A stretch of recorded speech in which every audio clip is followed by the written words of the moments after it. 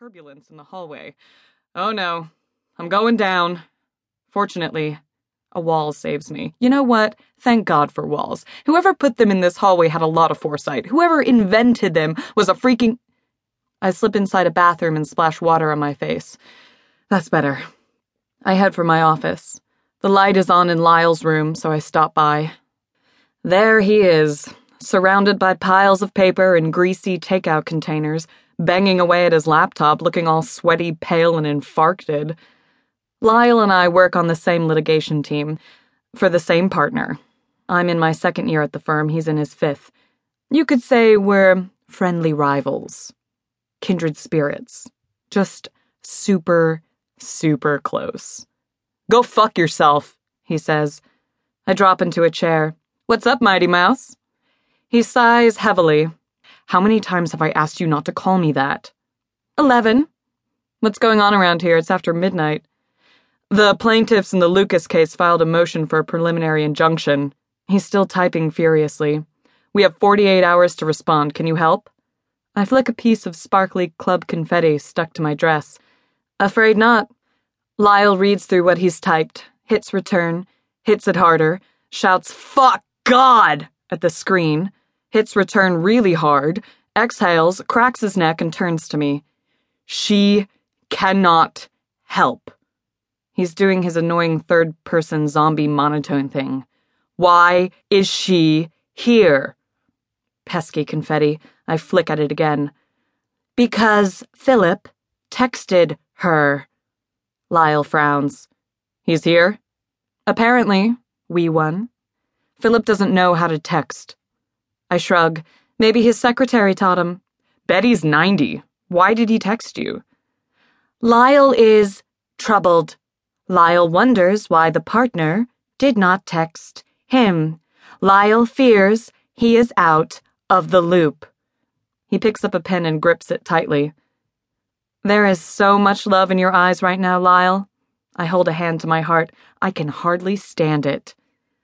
For a second, I think he's going to lunge across the desk and stab me in the eye, but he manages to rein it in. Out, he says, pointing at the door with the pen. Now. I walk up 2 flights to the 45th floor, where the partners have their offices. The lighting is dim and expensive, the carpeting plush. Even the air smells better up here, crisp and fresh, like it was just imported from the Alps, which, who knows? I stroll the hallway, admiring the expensive art and framed artifacts from the firm's glorious past. Sepia-tinted photographs of the founding partners, thank you notes from robber barons and titans of industry, a letter from Theodore Roosevelt bitching about his bill. Philip is reading a brief, feet up on his desk. I pause in the doorway. I so casually lean against the doorframe. I kind of miss, so I knock and say, Yes, master? He glances at me over his reading glasses. Wilder, come in. He's wearing a tuxedo. I just came from a charity function, he explains. Whoa! I hold up my hands. Hey, a charity function. Let's not get so specific, okay? He regards me silently for a moment, then returns to his reading. I perch on the edge of one of his wing chairs and wait. It's a nice tuxedo. I shift my attention to his desk. It is massive, baroque, intimidating. I get completely lost in its swirls and whirls and ornate floral motifs. I wonder who carved them.